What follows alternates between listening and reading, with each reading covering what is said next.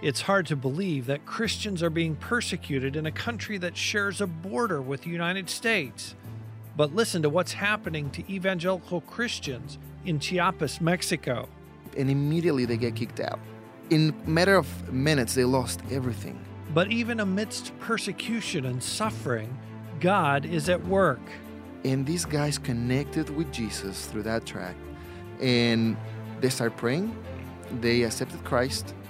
We'll hear more stories like these this week on the Voice of the Martyrs Radio Network. Jesus never promised his followers an easy path. In fact, he told his disciples that the world would hate them. He sent them out as sheep among wolves. Jesus' words came true in the life of the apostles, and they're still coming true today in the lives of his followers around the world. Join host Todd Nettleton as we hear their inspiring stories and learn how we can help, right now on the Voice of the Martyrs Radio Network. Welcome again to the Voice of the Martyrs Radio Network. In our studio with us is one of our international workers, Yvonne. As our longtime listeners know, often when we have our international staff, we just use one name. We don't give last names for the safety of our workers. So we're going to talk to Yvonne, and we're going to talk about a country that a lot of us don't think of as a country where Christians are persecuted, and that's Mexico. Our neighbor to the south, many of our listeners will have been to Mexico. They traveled there, and we don't think, hey, in Mexico, Christians are persecuted. Tell us about the place in Mexico where there is very legitimate and very real persecution of our Christian brothers and sisters. One of the places that are the most noticeable and that you might hear about is Chiapas. But I just want to add, Mexico has some of these places that we probably can describe as end-of-the-road villages. Just so you get an image, an idea of how this looks like.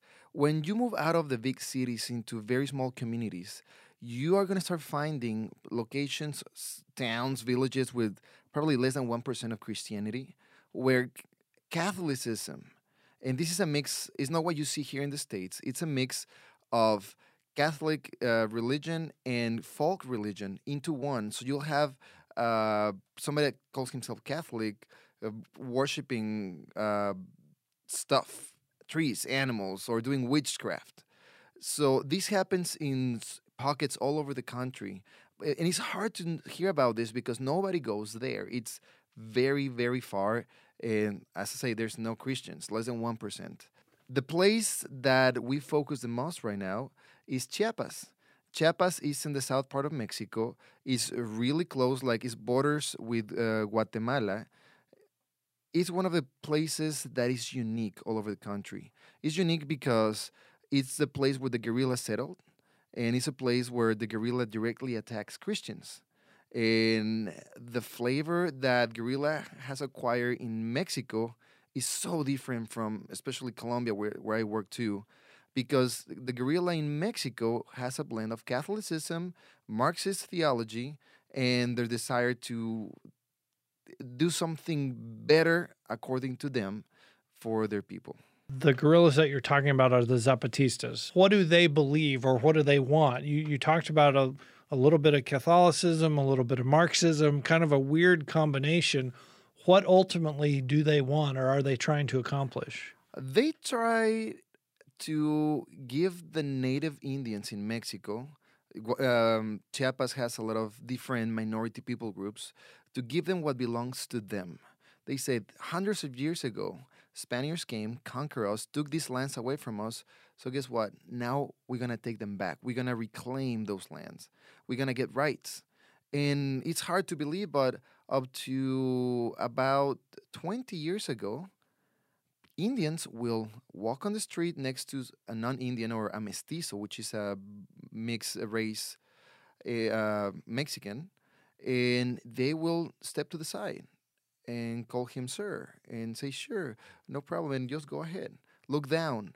And that was accepted in Mexico up to 20 years ago. And if you live in the north, if you didn't live in the area, that was so not common. It's not common in Mexico. But in this location, Chiapas, it happened so often until the Zapatistas started their revolution 20 years ago and things changed. with this change, the Zapatistas start saying, we want rights, we rule. We are the ones that make the laws. And you can see now signs that says, in this community, the people rules and the government obeys, which it stands for everything they think. And even the police will not get into these places. They say, oh, this is their law. They have something called Ley de Usos y Costumbres, or a law of uses and traditions, which says if this is what they do, then it's okay and we cannot interfere. And that just go bad really, really fast. So the Zapatistas would identify Christianity as being something the foreigners brought? I mean, they see that as part of the oppression of the people? Well, Christianity is actually very complex because what they think is if you don't want to be part of us, and that's what they tell even the Indians, you're with us or against us. And we work with people Indians that have lost their land because they said, hey, we want nothing to do with you guys, but we don't want to live different. Just leave us alone. No, give me your land. And they lost everything. But if you are an Indian that are part of Zapatistas and you choose not to be part of them, you're giving your back to the movement and you're giving the back to the Catholic Church. So you are attacking two of the most important things that everybody has in their worldview. And that's what it gets complicated. It's not just, oh, somebody bring this religion to you. It's like you're giving your back to what we believe, your ancestors believe, and that is wrong. So that's when they attack people, they kick them out, they put them in prison, they try to force them to deny this new faith, and it's very complicated. It's interesting because it sounds like it's very similar to what we see in some places in the Muslim world. I think particularly of Turkey. The people of Turkey consider being Turkish and being Muslim almost being the same. And so when you become a Christian, it's like you're denying your identity. You're denying your role in the community. It sounds like it's sort of that similar idea that, hey, you don't belong with us anymore if you choose to follow Christ. Exactly. And this is something that is hard for us to understand as Westerners, where your religion and your worldview goes one to one. Your culture, hey, you can say, I believe in whatever, but it has nothing to do with my religion.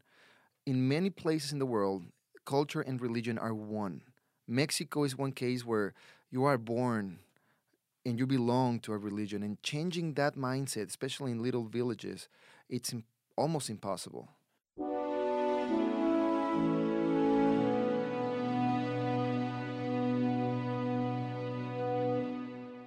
You're listening to Todd Nettleton on the Voice of the Martyrs Radio Network. So what is happening in these areas, particularly in Chiapas, when someone does come to Christ, when they say, hey, I'm not going to go to the church with you guys anymore. I'm a follower of Jesus Christ. I'm doing this. Where does the persecution come first from their families? And what does that persecution look like? Usually what happens is when a new believer in these villages accept Christ, they realize, okay, we are doing things wrong. Now I understand I don't have to do all these things. I don't have to worship these idols. Hey, I shouldn't be part of their traditional festivities. So they decide, hey, I'm going to step back. Well, in these little towns, if it's an important celebration for some important idol, you have to bring an offering, you have to bring money, you have to put some of your time to celebrate. So the first thing that they're going to face is, why are you not wanting to be part of this? And they get angry. In this area, the people that control the in and out of merchandise and alcohol and tobacco are caciques. The caciques is the person that has the most power over certain regions in Chiapas. So when one says, hey, I'm going to let this brand come into my territory, they're making money. Well, Christians don't drink. Christians don't smoke. They don't like that. It's become something that is also an economical situation. So they don't like it. What happens is that they get kicked out of the communities. They lose their land. We just found out a recent case of 15 families that say, we are tired of living this way. We're tired of taking land from other people. We want to see God. And they're like, okay, let's see God. It's 15 of us. If the 15 of us go with the leadership, let's go talk to them, and I'm sure they're going to let us keep our 100 hectares, or about 280 something acres. So they go together, they talk to the leadership, and immediately they get kicked out. In a matter of minutes, they lost everything. So the leadership just says, if you're going to be Christians, you cannot be in our village anymore. And that's usually what happens. Now, sometimes they try to convince you. And the way they convince you is they will put you in their local prison. And they will let all the community harass you for several days until you say, okay, I'm sorry. Or even if you leave the community, they will try to harass you enough so that you will want to come back. And if you choose to come back, they will bring leaders from different communities. And in front of all of them, you will say, I am sorry. I want to be part of your group again. So it's really just that the community pressure that's brought to bear of, if you want to fit in at all, you have to give up your faith. And then beyond that, if you even want to live here, you have to give up your faith. Exactly. Now, this is people that loses everything. Like, if I get kicked out of my city, I'll move to another city. I'll find another job. You can't do that. These guys, they live from the land. So they have no land. They can't buy any more land. They're now supposed to go to a city where they don't qualify for any job. And now the situation gets worse and worse and worse. So in a situation like that, what is VOM doing to be able to help these brothers and sisters and come alongside them in their time of loss? Well, the first thing and the most important is to find them and locate them, because sometimes things happen and nobody knows. These are such small pockets of people. Like 15 families, that's large. But what when they kick out one family? That's 4 people. Nobody hears about them. So we always are trying to find where they are, who they are. And if nobody else have found them and we do, the first thing is, what do you need? Because they might need food. They might need clothes. And these people, these 15 families we found, they were living under a stable. They had nothing. And they had guerrilla people or members with guns making sure nobody will come and help them. And they were making sure that they will suffer enough so that we'll say, I'm sorry, let's go back. Until our national contact, 3 days after this happened with these 15 families, hears about the situation. And she knew, they told her, be careful because there are armed guerrilla members surrounding these families. And I asked her, so what do you do? Well, I prayed, I fasted, I grabbed food, clothes, and I went, hoping and praying that God will do a miracle and nothing will happen. So when we get there, she says, we saw guerrilla members with no guns. So we immediately gave them food, gave them clothes, and I started sharing Jesus to them. Because remember, these are 15 families that said, we want to seek God. We don't know. We know that what we are believing right now is not right, but we don't know exactly who God is. So she starts sharing the gospel, and she pulls out a tract. We have something through VOM that we work with. It's called The Story of Jesus. It's like a comic book, It's like right? a comic book, yeah, yeah. with the story of Christ. So we have, in Mexico, we're working with The Story of Jesus. It's a comic book that is a tract, has the story of Jesus, and at the end you have the plan of salvation. So these 15 families are reading through this, and they're like, wow, Jesus was in a manger just like us. It was a stable. He knows what we feel. He knows what we're suffering. And these guys connected with Jesus through that tract. And they started praying. They accepted Christ. And our national contact started visiting them regularly. After a while, she said, families, we need to start praying. You can't be living here for the rest of your lives. So they started praying. And about a year later, God provided large enough piece of land for the families. Now, compared to what they had before, is nothing. They went from 270 plus acres to 7-point-something acres, which is nothing. But they had a piece of land just across from where they were staying. And before this all happened, she said, now we're going to start praying. And if God gives you something, because it's impossible to get land, everything belongs to somebody or to the guerrilla. So if God gives you something, you have to give some part of your land to God and have a church here. Well, sure enough, we went to visit and say, look, I want to show you. Well, say, we want to show you where we're going to have the church. And we were able to pray with them for that piece of land where they're going to have a church, and next to they're going to have a school. Later, we get news from them that say, we are getting together regularly every week. We have now trained somebody that is teaching these people. Every week they read the Bible, they're studying the Bible, they're learning more about God. More people is now coming to this place where the church will be. Right now it's just flat. There's nothing. So when there are new believers now, and they're worshiping God, and they're doing what they promise. And they're very, very excited to see what God is doing in their lives. I think the really fascinating thing to me is that when they got kicked out of their village, their faith was very little. I mean, they knew very little. Their knowledge was very little, to the point that somebody came along and it really introduced them to Christ and introduced them to what it means to follow him. And yet they still had enough understanding to say, this is better than what we used to have. To be willing to give up your whole life on that little tiny piece of knowledge is pretty amazing. Exactly. Now, one of the first questions that I was asked when I came back is, are they really doing this because they're trying to seek God? Or are they doing this because they know they can get something from somebody? So I asked Mexico, what's the deal with these people? And that's when we found out they never thought they were going to lose a thing. They were confident they were going to keep what they had. So after they lost everything, they didn't want to go back. So when they went to the leaders of the village, they really thought the village leaders would be like, okay, if you're seeking, that's great, kind of go on your way. That was kind of their expectation. Exactly. Just be peaceful and just be part of us. And so it's got them by surprise. Now, something else that is very interesting is if you are going through a very hard time, sometimes all of us are tempted to go back. That's the norm. Oh, this is too hard. It was better before. Well, this family for a whole year lived under stable. A whole year. And they remained faithful. They kept trying to learn more and more and more. That's what made things, and even this case, different from what cases in other countries. Because they knew they had nothing to lose because they had lost everything. And only Jesus was the difference and became the difference in their lives. So when you go and when you meet with these people, what's their spirit like? What's it like for you to go and sit down with them? The first thing we try to tell everybody we meet in each one of these cases is that they're not alone.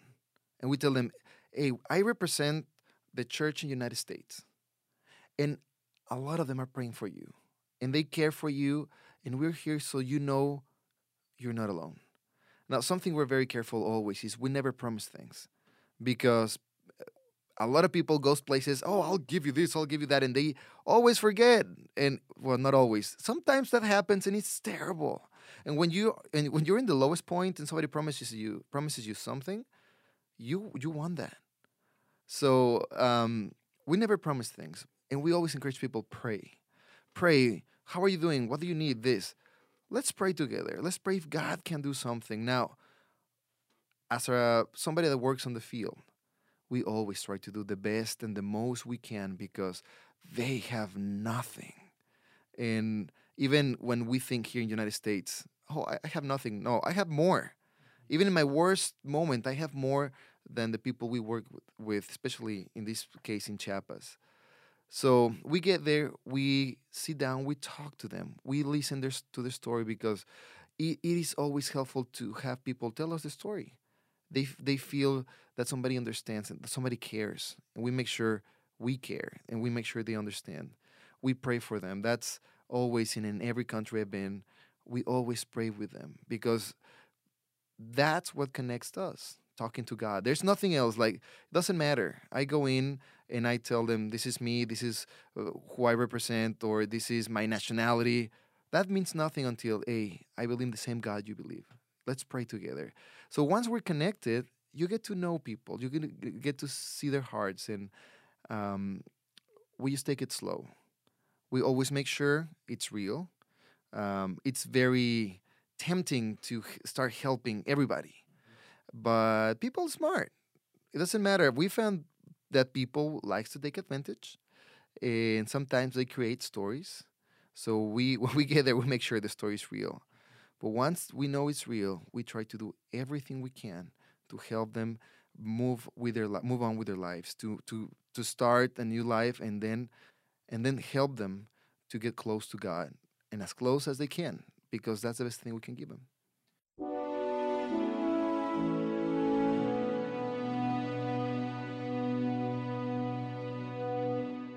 You're listening to Todd Nettleton on the Voice of the Martyrs Radio Network. You can listen to every episode of VOM Radio at www.vomradio.net.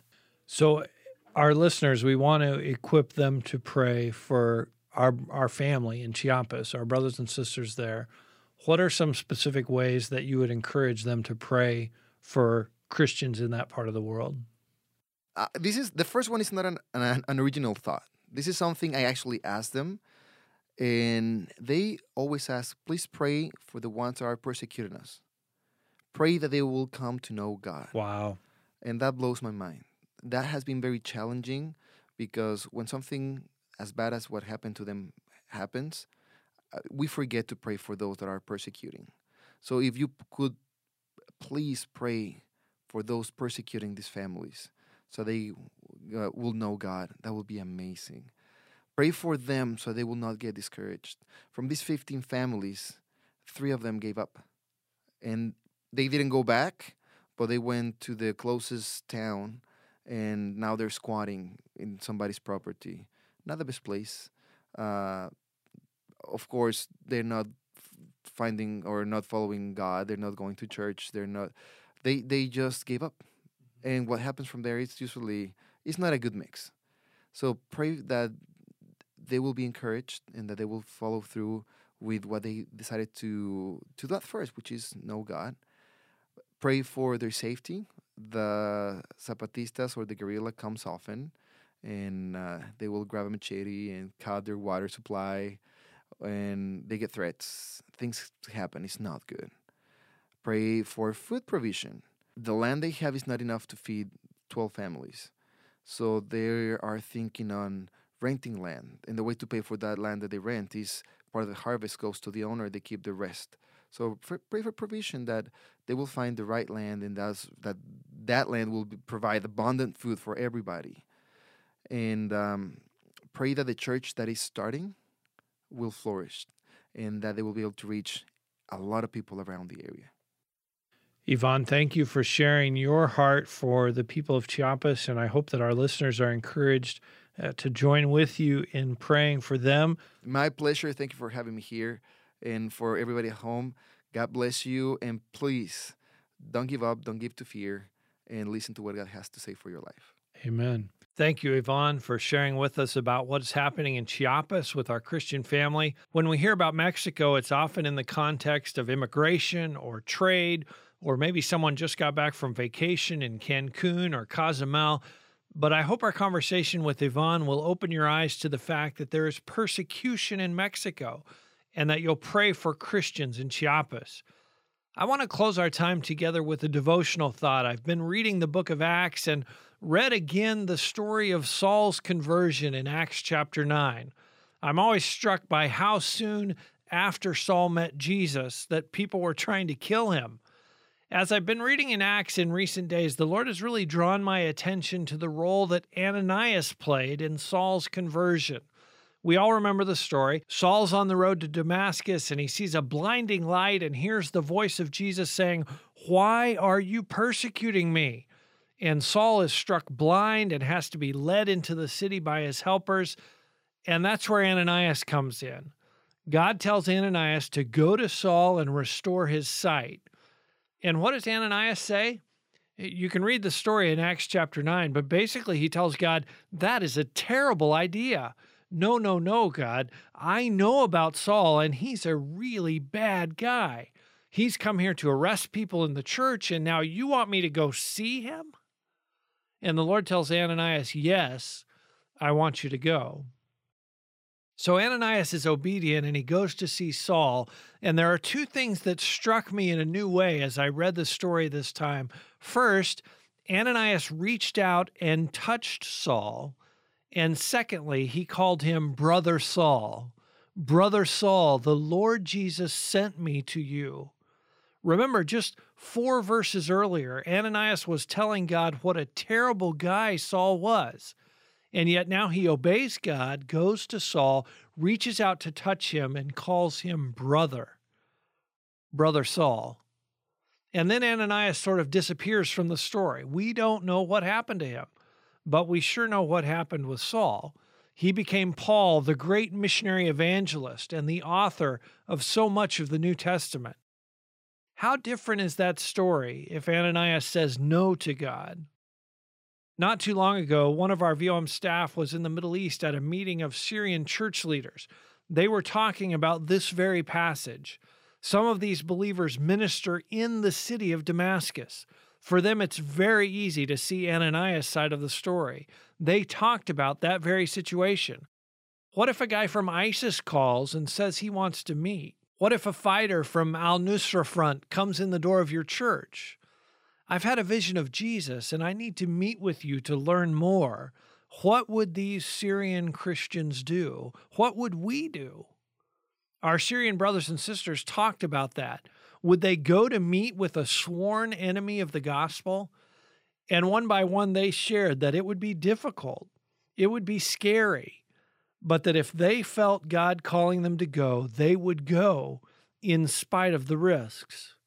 I'm thankful for the example of Ananias, who was willing to reach out and touch and call brother, someone who had been an enemy.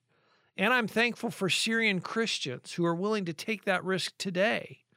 It's thrilling to know that God is reaching into the ranks of terrorists, even ISIS, and calling people to himself. We've had the incredible privilege to share some of those stories right here on the Voice of the Martyrs radio.